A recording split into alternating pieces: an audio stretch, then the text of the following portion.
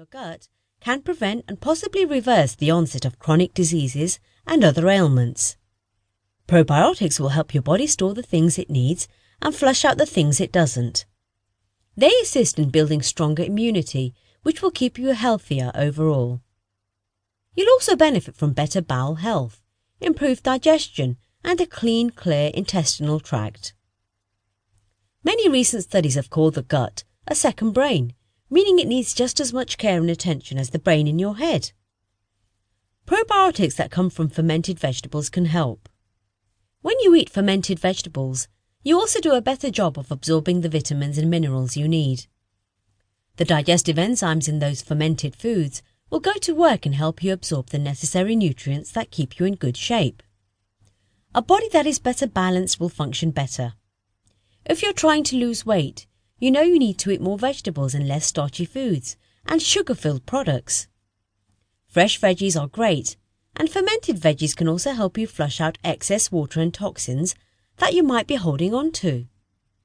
Eating this way will improve your chances of slimming down and help you learn to eat better in general. If you're still wondering why ferment vegetables, you need to taste them.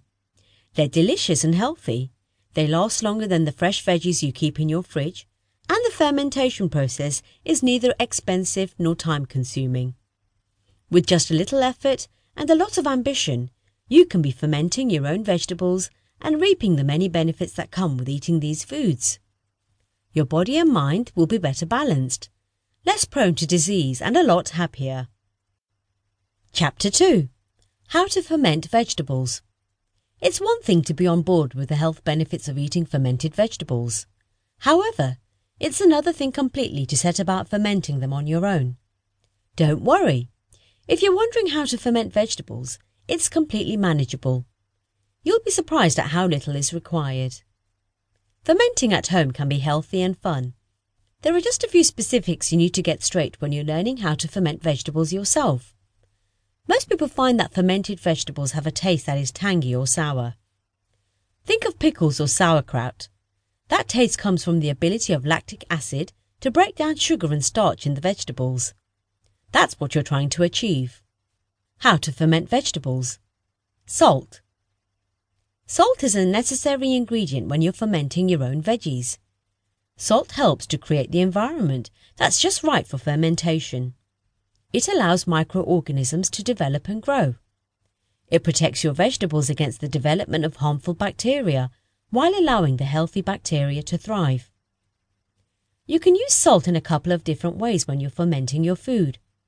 Simply tossing your vegetables in a good quantity of salt will draw water out of the veggies, preparing them to ferment properly. Use at least 1 tablespoon of salt for every pound of vegetables you want to ferment. You can also create a brine, which combines salt with water. In this process, the vegetables are soaked in the liquid before they ferment. Salt creates a stable and productive environment for your food. How to ferment vegetables.